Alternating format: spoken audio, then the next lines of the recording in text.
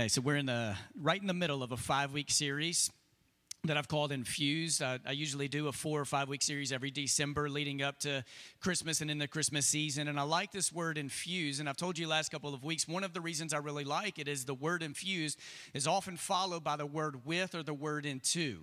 Infused is about invitation. It's about injecting something. And it's a season where we celebrate that Jesus was injected into this world. Every time I stand up here, and a prayer I often have over this church is a prayer from Ephesians 4 that I believe church leaders, ministers, pastors have been called by God to help equip the church. And in doing this, I don't think the role of church leaders is to tell people what to think about every issue in the world.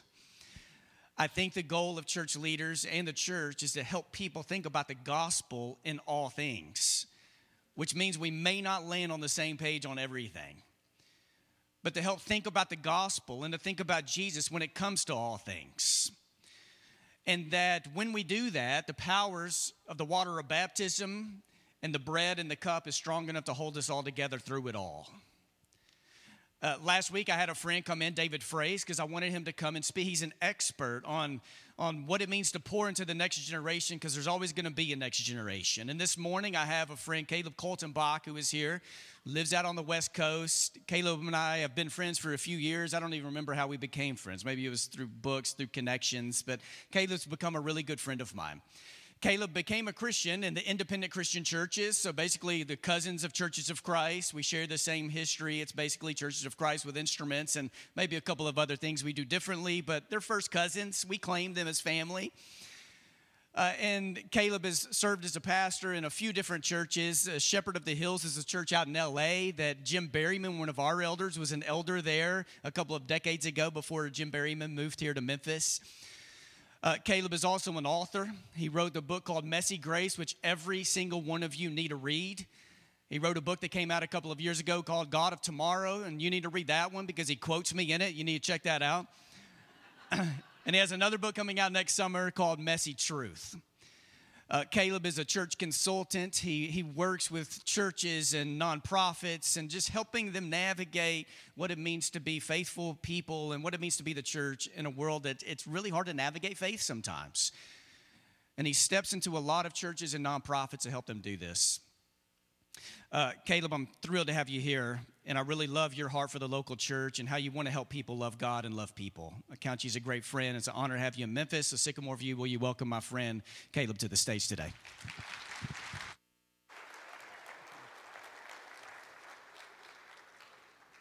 Hey everyone, am I on here? Good. We doing well today?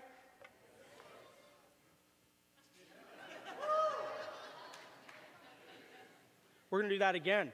And I'm going to tell you why we're going to do it again, because we just got done singing some amazing songs, taking communion, okay? None of us live in West Virginia. We're in church this morning. How are we doing today? Good? All right. That's a little bit better.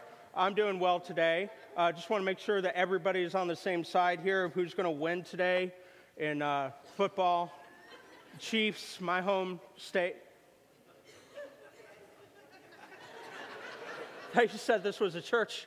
I was expecting people to come forward and give their lives to Christ all over again when they saw the arrowhead here. Anyway, I'm glad to be with you guys. And I do remember the first time we met. I think it was at the Pepperdine Bible Lectures. I think Rick actually introduced us.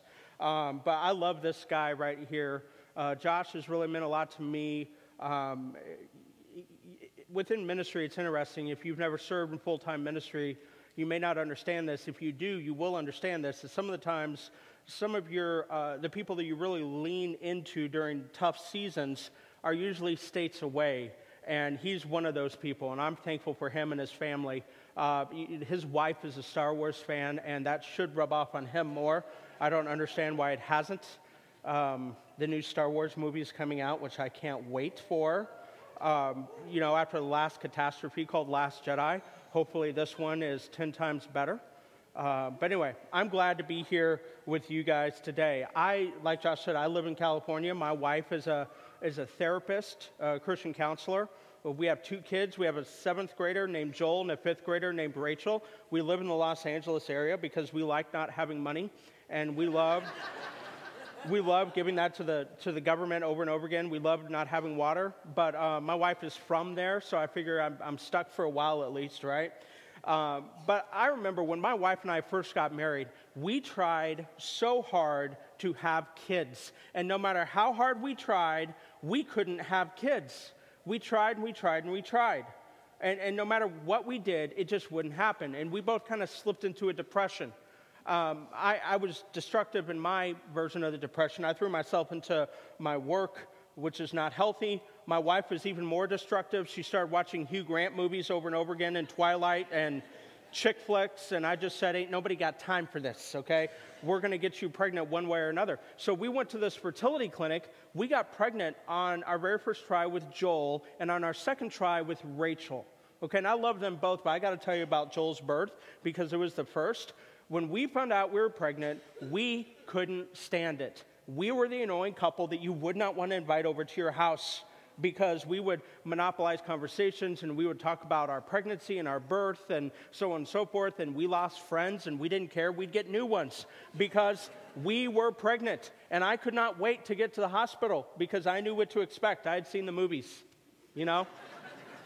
I knew that when my son appeared, there'd be this shining light from heaven, this underscoring epic John Williams music. He'd come out pristine clean, making these cute cooing baby noises. We'd make eye contact. He would grab my finger, and with perfect pronunciation, he would say the word Father.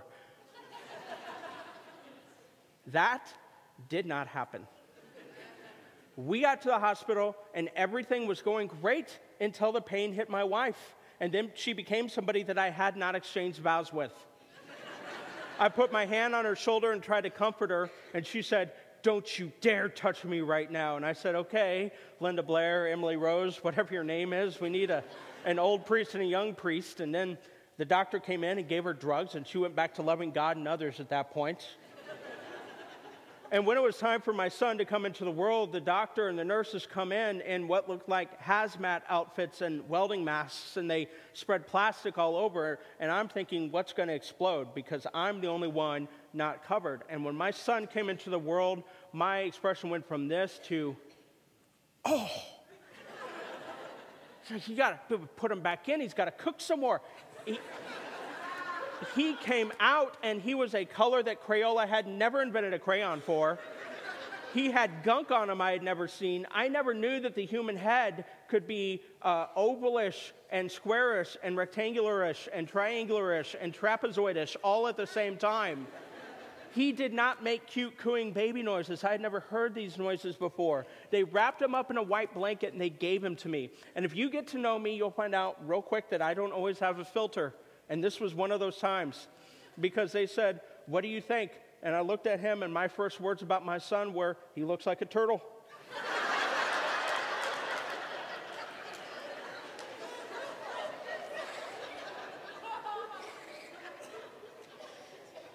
And when my daughter was born, she looked like this big, red, juicy ladybug. And something happened in that moment when I was holding my turtle and my ladybug. In that moment, it was messy, and there were smells and sights. Don't want to see again. But in that moment, I just loved my son, and I loved my daughter, and I knew that there is nothing that my kids could ever do to get me to love them less. And believe me, my children have done things to me already, okay? They have gotten me sick. Okay, they brought home the stomach flu and colds from school. They've taken my money. Before children, I used to look like Zac Efron, but then I had children, and this happened right here. But it doesn't matter how messy they are because I love my kids. And I want you to know this right now. Some of you know this. Some of you have known this, but you've forgotten. And some of you need to be reminded. It's this. That God loves messy people. That is how he feels about every single one of you. Here's what we like to do to each other, Christians and non-Christians. We like to throw labels on each other, categorize each other, and define one another by the messes that we see in each other's lives. Things like you can't hold a job, you have no relationship with your family, you're on how many divorces now or marriages, you have how many kids right now, you don't make good decisions, you've moved how many times, you can't get this job, you can't get in this school, you voted for this person, you're part of this political party, you. And when you get into a relationship with Jesus, what's so cool is that he looks past the false definitions that lie, he takes us out of the categories, rips off the labels, and he says, that's my child. No matter how messy you are, I am for you. Now, I love that. I love the fact that God loves messy people who are messy like me. I just don't understand how God can love people who are messy in other ways. Can you feel me? Okay, you know some of these people. Okay, don't act all Christianly. Come on, you know exactly what I'm talking about. Some of you are going to go to work tomorrow morning, or you're going to go to school, and you see that one person walking down the hallway, and you're like, good night, and you just turn around. You're going to take the long way around to where you were going. You get caught in a conversation with that person, there's no chewing your leg out of that bear trap, you are stuck. Okay, you see these people at Starbucks, you see these people in your gym, you see these people wherever you go, and for some of you, you are going to have to hang out with them next week because you share DNA. Yeah, a little rumbling. I can't laugh that much because they're right beside me. Right? I want to meet the person up in heaven, if they are in heaven, I have my doubts, who decided that Christmas and Thanksgiving should be so close together. We should space those two holidays out a little bit. Right? Because some of the messiest people around are people that you're related to or people that you live with. Ever get in a fight on the way to church? That's a lot of fun. Some of you are not laughing because you're like, yeah, that was this morning. How do you love messy people that are different from you? How do you love the people that voted for the other candidate? Yeah, now it got quiet. How do you love people who are on the other side of the railroad tracks in your mind? How do you love people who have a different system of ethics that you do, who have a different moral compass, who go to that church, who belong to that denomination over there? How do you love people who are messy in different ways than you are? You see, this Christmas, as we go through this series that Josh started, this infused series where we're talking about Jesus bringing light into our dark world. I think that Jesus came to bring light. But here's the deal. I think Jesus came to ruin your life too. Or let me rephrase that. He came to ruin your own perception of what your life should be. And he said, I'm not worried about you being happy. I'm worried about you being joyful. I'm worried about you rolling up your sleeves and getting messy in a messy world. This Christmas, I don't want to wish you a Merry Christmas. I want to wish you a messy Christmas.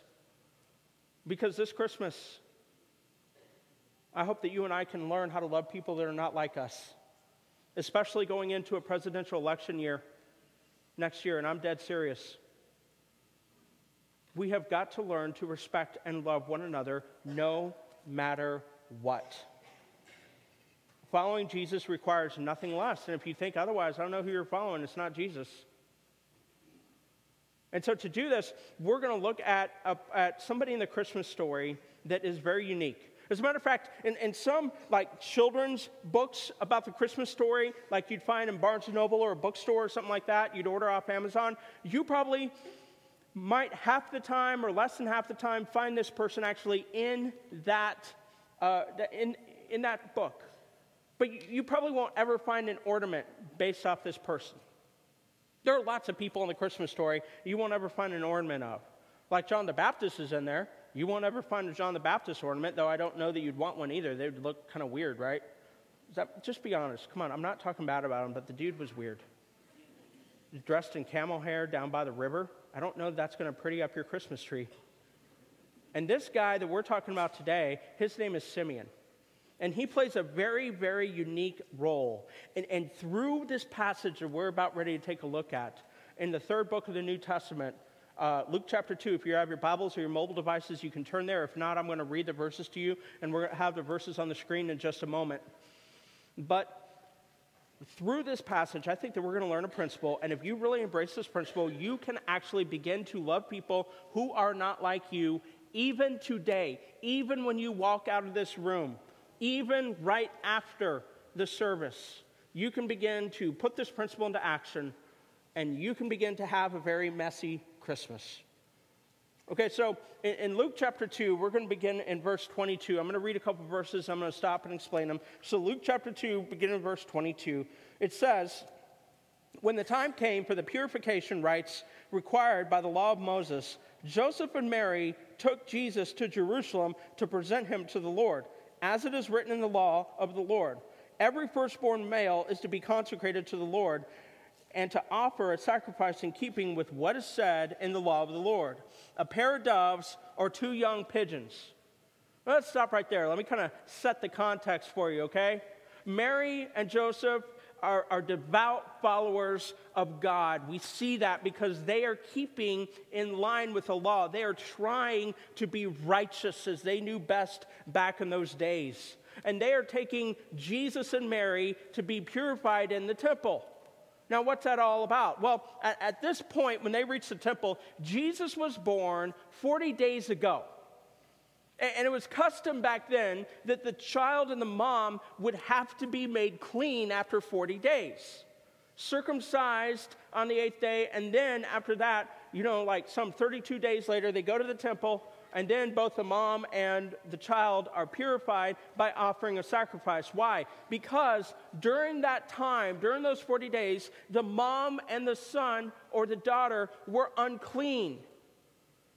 Because blood was everywhere. And back in if you know your Old Testament history, great. If you don't, that's okay, because I'm going to explain it to you. Back in the Old Testament, if you were unclean, if you had touched blood, there were diseases that were passed. You were unclean. You usually had to go outside the city limits for a certain amount of time.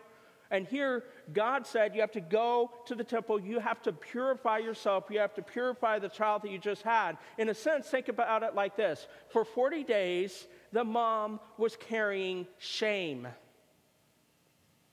Now, some of you don't like that. Some of you are like, Caleb, that's rather rude. But check this out. It's really a picture of the gospel if you think about it. Jesus bore our shame on the cross to give us new birth. And right here, Mary bore shame as attributed to her in order to be a mom. Moms back then bore shame in order to give new birth, to have their child, and it was worth it. This is really a living picture of the gospel in a sense. It's foreshadowing what Jesus would do for his own mom later on, and for every single person that's ever lived or would ever live on the earth. And so they get to the temple, okay? It says in verse 25, "Now there was a man in Jerusalem called Simeon, who was righteous and devout. He was waiting for the consolation of Israel, and the Holy Spirit was on him. It had been revealed to him by the Holy Spirit that he would not die before he had seen the Lord's Messiah." Now Simeon, he's an old dude, and he's waiting for the consolation of Israel. What did that mean? He's waiting for the redemption. And back in Jesus' day, they thought that when the Messiah, when the Christ would come, that this individual would be a militant, conquering Messiah that would come and would end the Roman occupation, would drive out the Romans from the land, that this individual would reign in the temple, and that Judaism would be the main religion of the world, and that people would look to Israel and so on and so forth. And they were waiting for this military, militant Messiah. And little did they know that infused in this baby that Mary and Joseph brought to the temple was the most powerful being in the universe. Was the one who had written the law, was the one who had spoken everything into existence, was the one who was bringing light into the world. Little did they know that. Little did they know that the first time the Messiah came, it would be in humility and peace. And if you want to know about the second coming, go read Revelation. That's trippy, by the way, if you haven't read it. Because that describes, especially chapter 19 and beyond, really talks about what it looks like when the Lord comes. And it's not in peace at that point. It's to bring peace in a forceful way, the redemption of the world. But right now, it's through peace, and so many people miss it. But here's what happens next, and this is kind of, to me it's humorous. It may not be humorous to you, but it's humorous to me, and I'll tell you why in a second, okay? Moved by the Spirit, Simeon went into the temple courts. When the parents brought in the child Jesus to do for him what the custom of the law required, Simeon took him in his arms. Now let's just stop right there. Simeon took him in his arms. Listen, if this is your first time reading this chapter, it's a little creepy.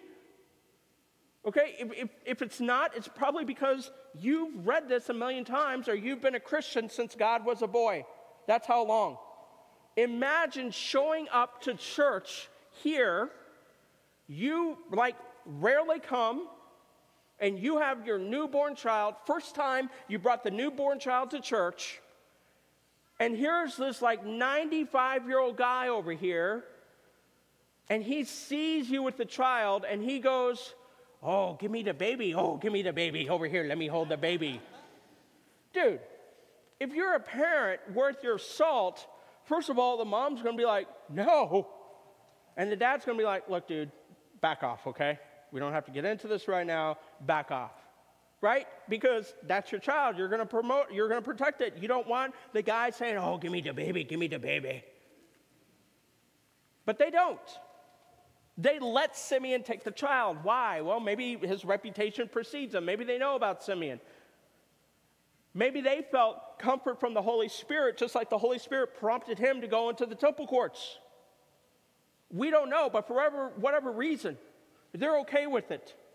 Here's what Simeon says, verse 29. "Sovereign Lord, as you have promised, you may now dismiss your servant in peace." Notice real quick how Simeon describes God and himself, sovereign and servant. Simeon has humility. He sees himself in his rightful place, and he sees God in his rightful place.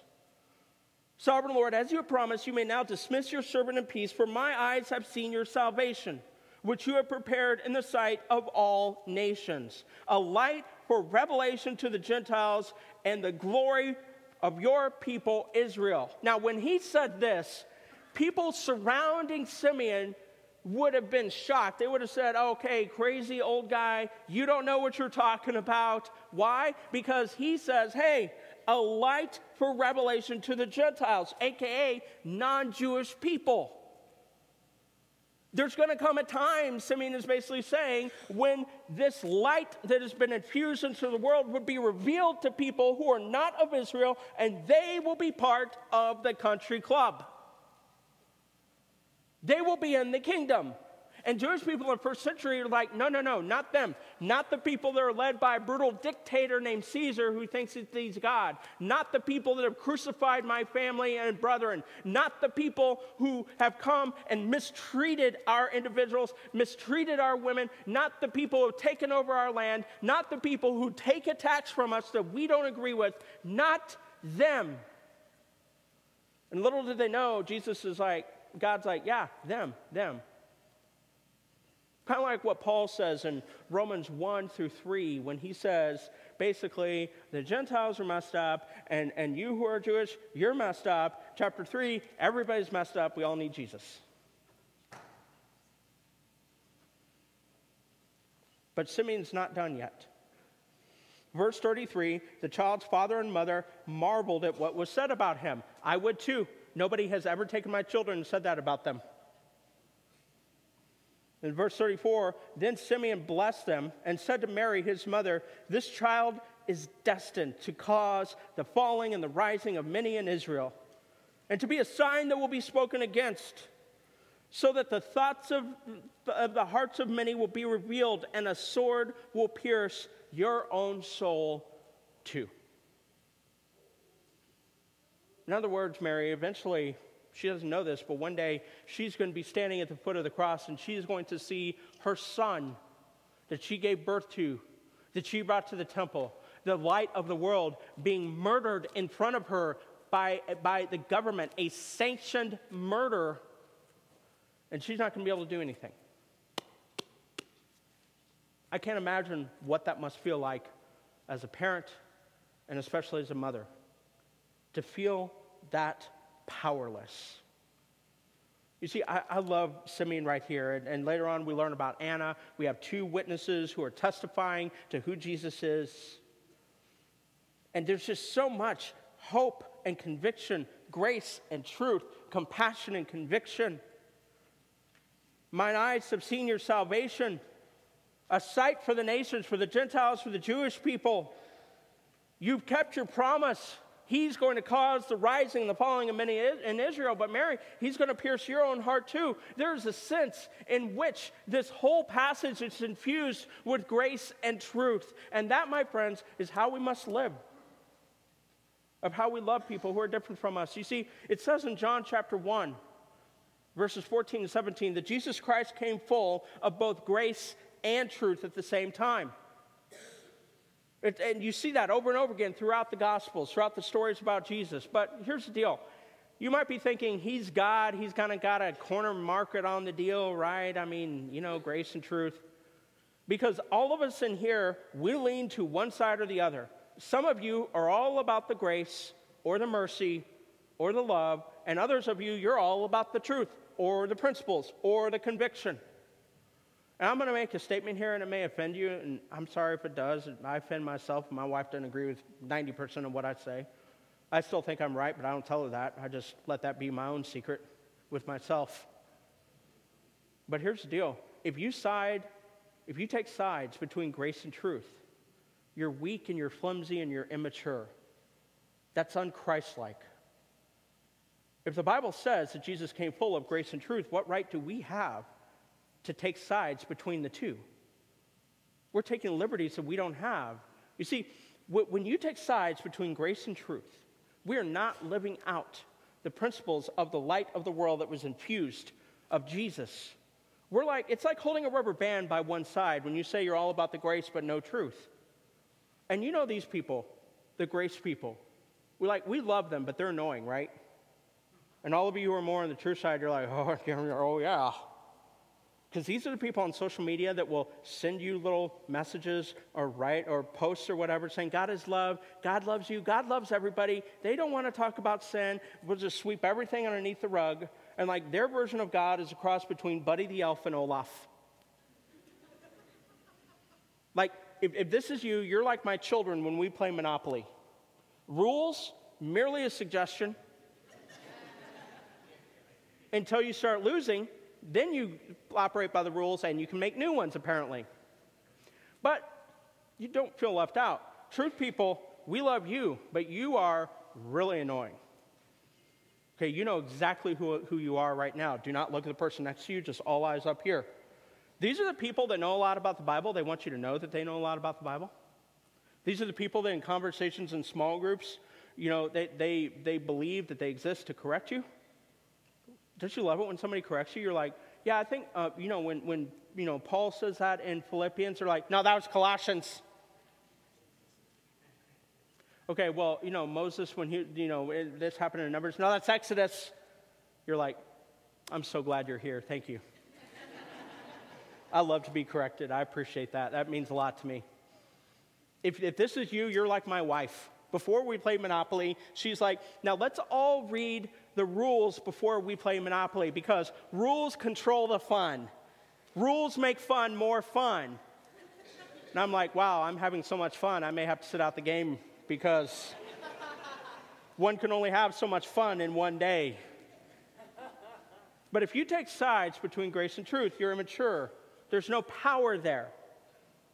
If you're just all about the truth or all about the grace. So where's the power lie? The power lies in the tension of the two when you stand for grace and truth. And this tension has a name. It's love. You see, I believe that love is the tension of grace and truth that we feel.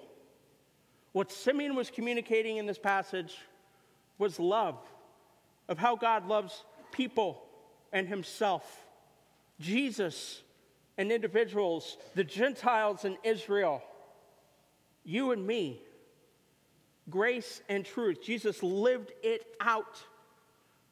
And you don't like this tension, right? And you feel this tension. You're like, my friend keeps on making this decision, but God's word says this, and my family member is making this decision over here, but Jesus says this, and I'm struggling with this, but Peter and Paul, they say this over here, and you feel this tension, you don't know what to do, and the reason why we take sides is because it takes no effort on your part to go back to your muscle habit and be what you're about. It takes all the faith in the world in God to stretch over to the truth side if you're naturally about the grace, or to stretch over to the grace side if you're naturally about the truth. And I tell people all the time, if you don't like what I'm saying, you might want to, rethink being a Christian, bro. Seriously. We have absolutes that we believe in, right? We believe that God is real, Jesus came, he resurrected physically, the Bible is inspired. Yes, but we also have a lot of tension. I always have people that doubt this. Really? We believe in one God, but the Trinity? Hello. You ever try to explain the Trinity to someone that is not a Christian? That's fun. Okay, we believe that Jesus is fully God and fully human, that God inspired the Bible but used people to write it. We believe that we should love God and love people, that God is in charge but gives us free will, that death and evil were defeated at the cross and the resurrection, not yet destroyed. You can be a good preacher and still have hair. Come on. There's tension all throughout our faith. So why do we run from the tension of grace and truth? I'll tell you exactly why. Because grace and truth always have to do with our relationships.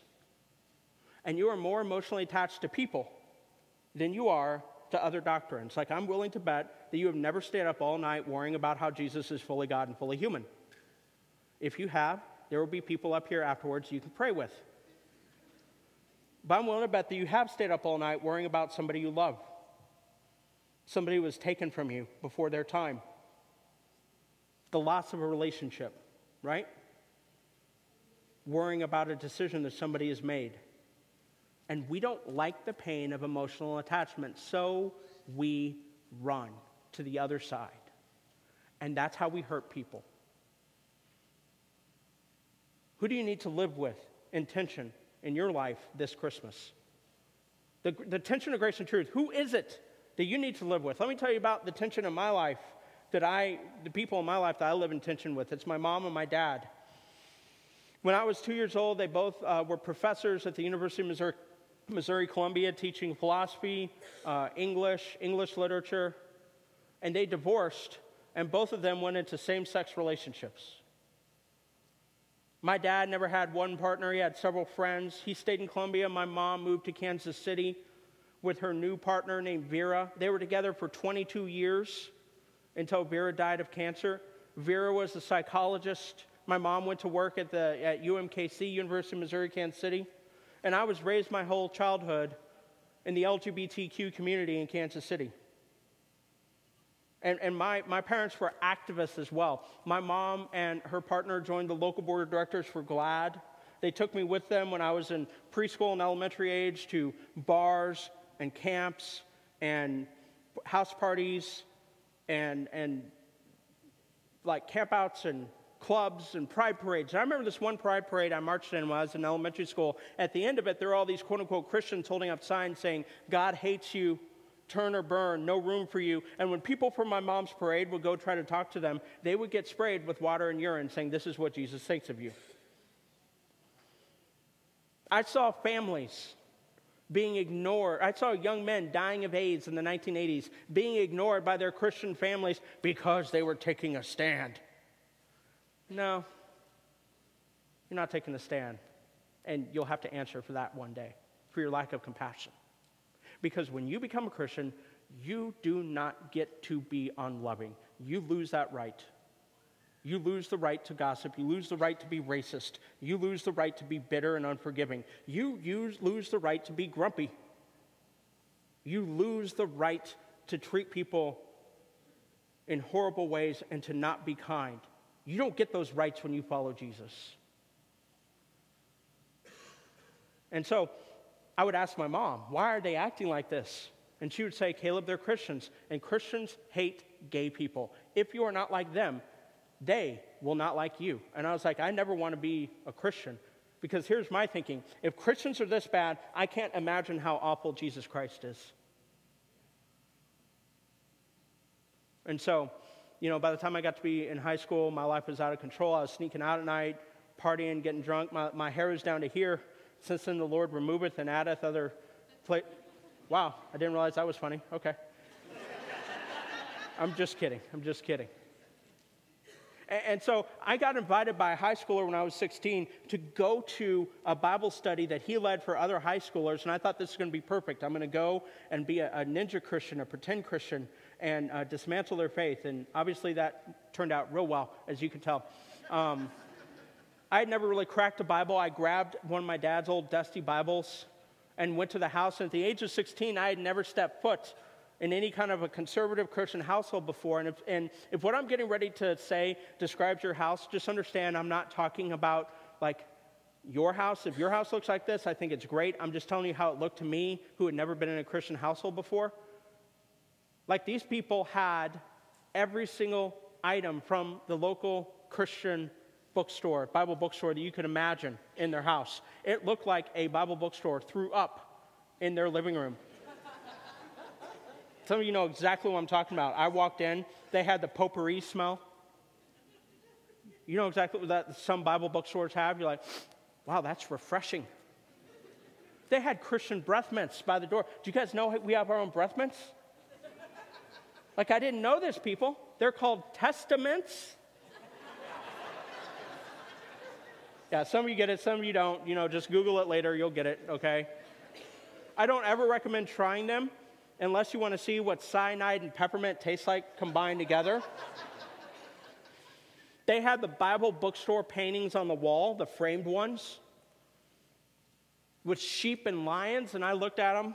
I was looking at my friend, and I was like, why do these people have framed pictures of animals they don't own hanging on their wall with Bible verses? I was like, this is creepy.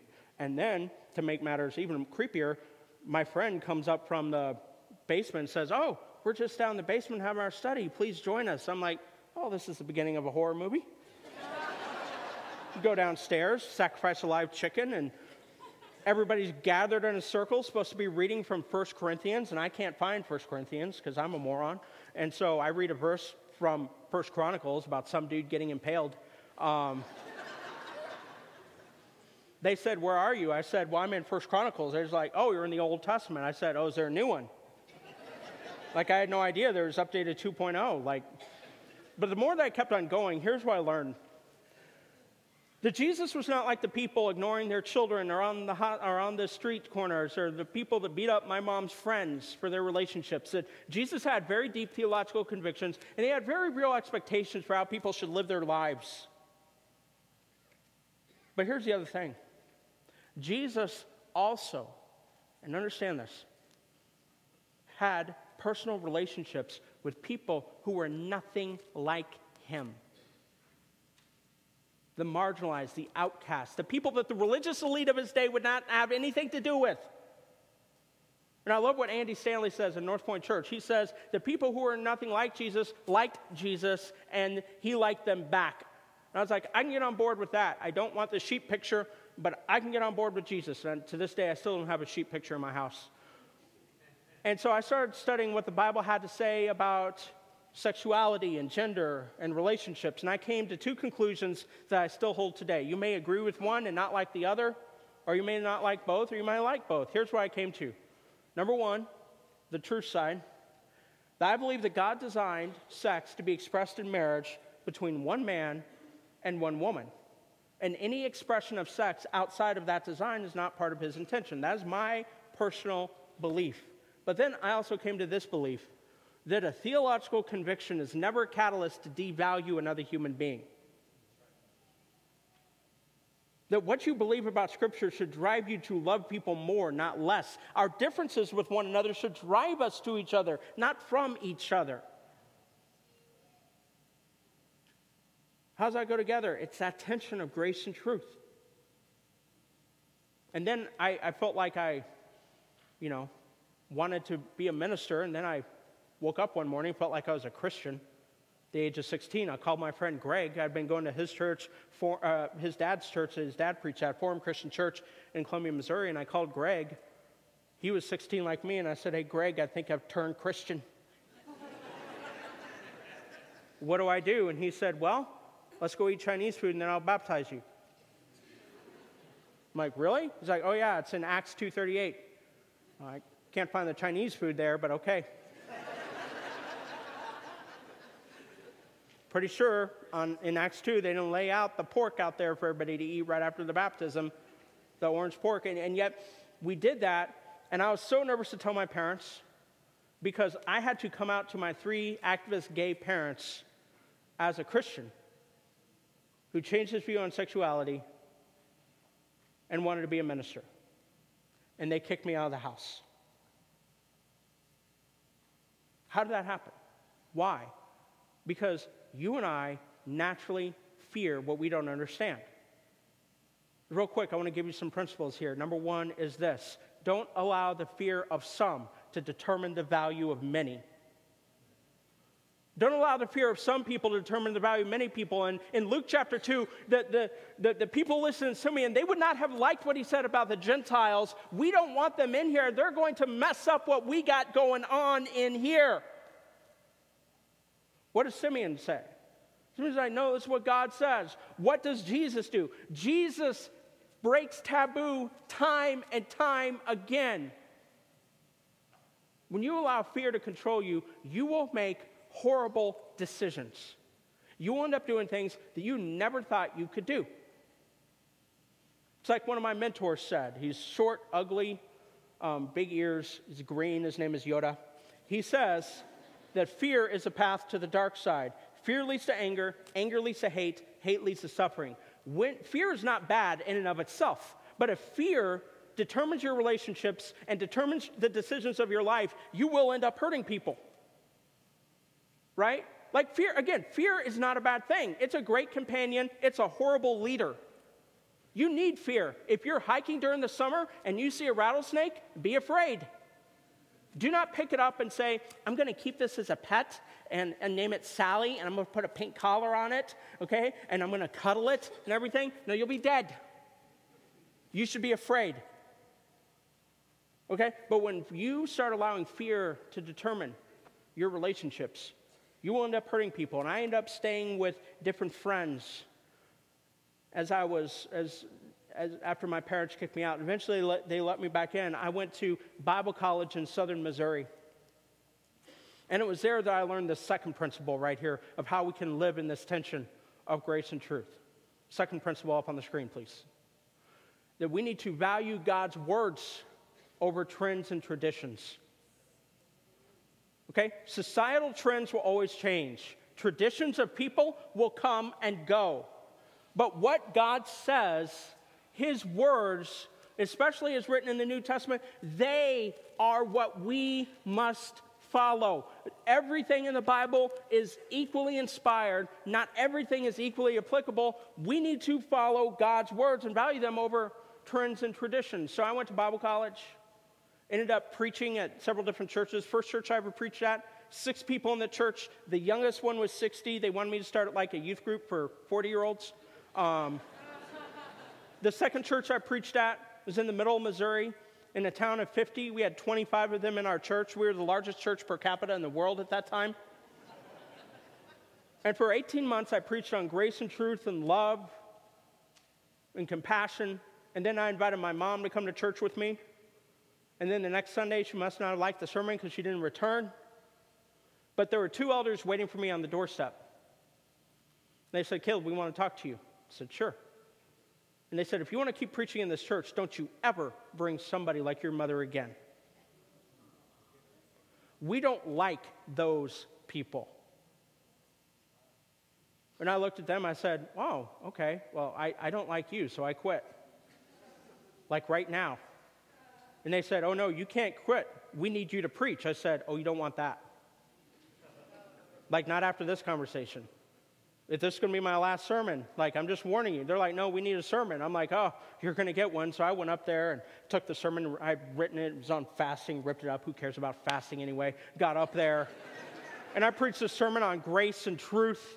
And I walked out of there and I said, God, if you let me be in a church, I want to be in a church filled with messy, broken people who are questioning their sexuality, people who have major issues in their family, people who are depressed, people who are broke, people who are addicted, people who are homeless, people who are in gangs, people who are cutting, people who have had abortions, people who have been through how many divorces, people who do not get along with their children, people who can't hold down a job, people who think they're perfect even though they're not, people who have too much money, people who think that Nickelback is a good band. That's what I want in the church, okay? Because that's what the church is, people. The church is a beautiful mosaic of messy, broken lives that God unites together to glorify himself. He is not glorified in our performance. He is glorified in our surrender to him. And so I learned that God's words are just as much about how he loves people as they are anything else. And then I went to Los Angeles for 11 years, got married, wish you could meet my wife. She's beautiful, tall, tanned. She is a muy caliente Latina. And in her wildest imagination, she had no clue that her knight in shining armor would look like a cross between Uncle Fester, Dr. Evil, and Gru. I mean, this is her eye candy she wakes up to every morning. She is a lucky lady. After 11 years at Shepherd Church, we moved out to Dallas, Texas to preach at a church for 3.5 years because everybody's got to live in purgatory at least once. Oh, it's a hostile place. There's more humidity there. There's Mark Cuban and Jerry Jones. Again, I was expecting agreement. This troubles me, Josh. Jerry Jones. Okay, one person saved. Okay. And while I was there, my parents separately one another, because my mom's partner had died from cancer, they moved down to Dallas, Texas to be close to our family. They ended up attending the church that I was preaching at, even though they knew what I believed. In the summer of 2013, before we moved back, my mom and dad separately one another gave their lives to Jesus Christ at the ages of 69 and 70.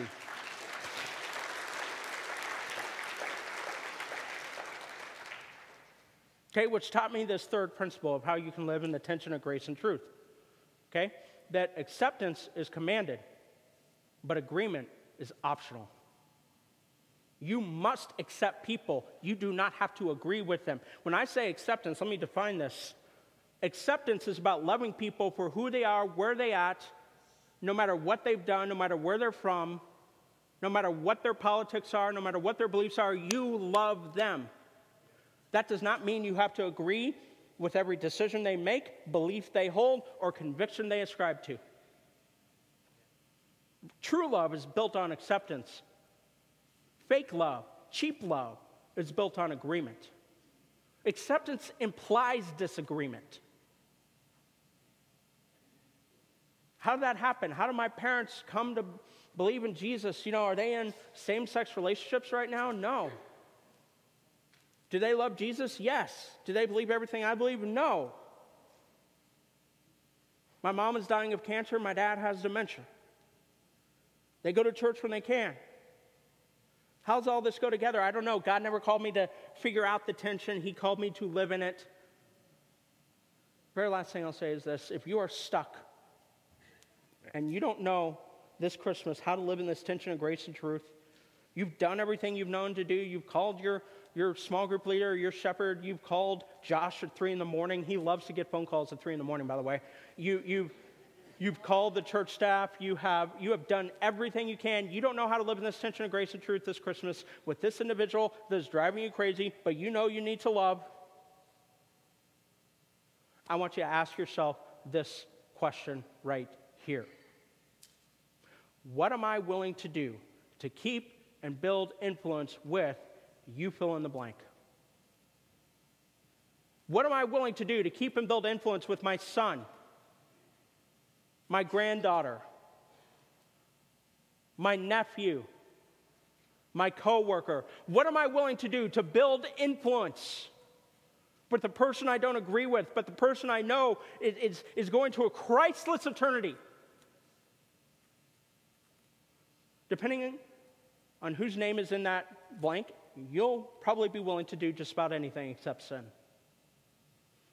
How far did God go to gain influence with you? He killed his own son. He allowed his own son to die.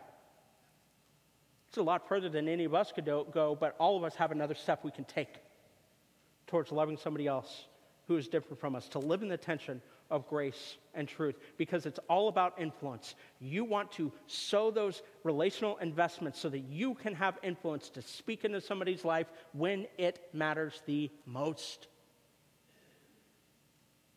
Because if you don't have influence, they will go somewhere else for influence, and you probably will not like where they go. And that's on you, not them. What are you willing to do this Christmas to keep and to build influence with the person you love? If our prayer counselors and elders and shepherds can get into place, we're just going to have a time. If you feel right now, if you feel like God is putting something on your heart, if somebody invited you to church today and you haven't been in a while and you found out that you didn't burst into flames and the roof didn't fall down, and you want to know more about Jesus, come up here and talk to us. We'd love to talk to you. If you've never been baptized before, and you've been on the fence, you're like, yeah, but I'm not ready yet. You never will be. But if you believe in Jesus, you can build on that the rest of your life. The rest of us are. If you're somebody and you feel like you need to repent for the way you've treated somebody you've disagreed with, maybe a family member, maybe a friend, maybe a coworker, I want to invite you to come forward. And you don't have to give all the gory details. You just have to say, I need to ask God for forgiveness. There is forgiveness. And if you just have been hurt by Christians and you braved your way back this morning, thank you. If you don't want to come forward, you don't have to, but if you do, let us pray for you, for healing. Whatever it is that is befalling you this morning. Go ahead and stand. And I'm going to pray, and after I pray, we're going to sing, and that'll be your opportunity to come forward and to respond to whatever it is that God is doing in your heart. Lord, thank you so much for today. Thank you for Simeon. Thank you for the message that he has given us. And I pray, Lord, that as we go throughout our day today, that we would live and love in grace and truth. I pray that if you are stirring something in us to come forward to request prayer for somebody that we need to love better, that we need to ask forgiveness for how we treated them, if we need to find out more about Jesus, if we just need prayer for healing for what somebody has done to us, I pray that we would come forward during this time. Lord, I love you, and it's in your Son's name I pray. Amen.